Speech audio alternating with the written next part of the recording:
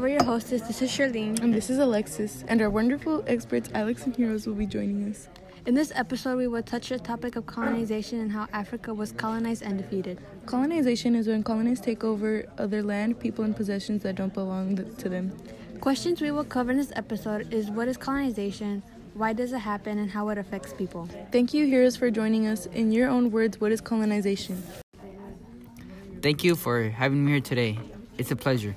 I believe that colonization is when a country invades another country, continent/territory, and takes over their inhabitants and their resources.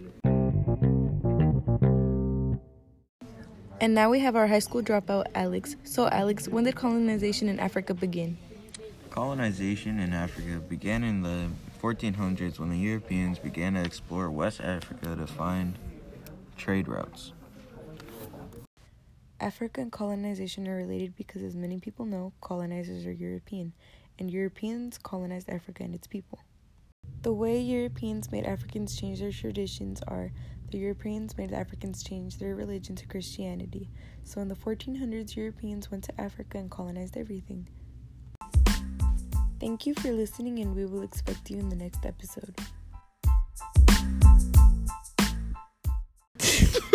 Oh my goodness.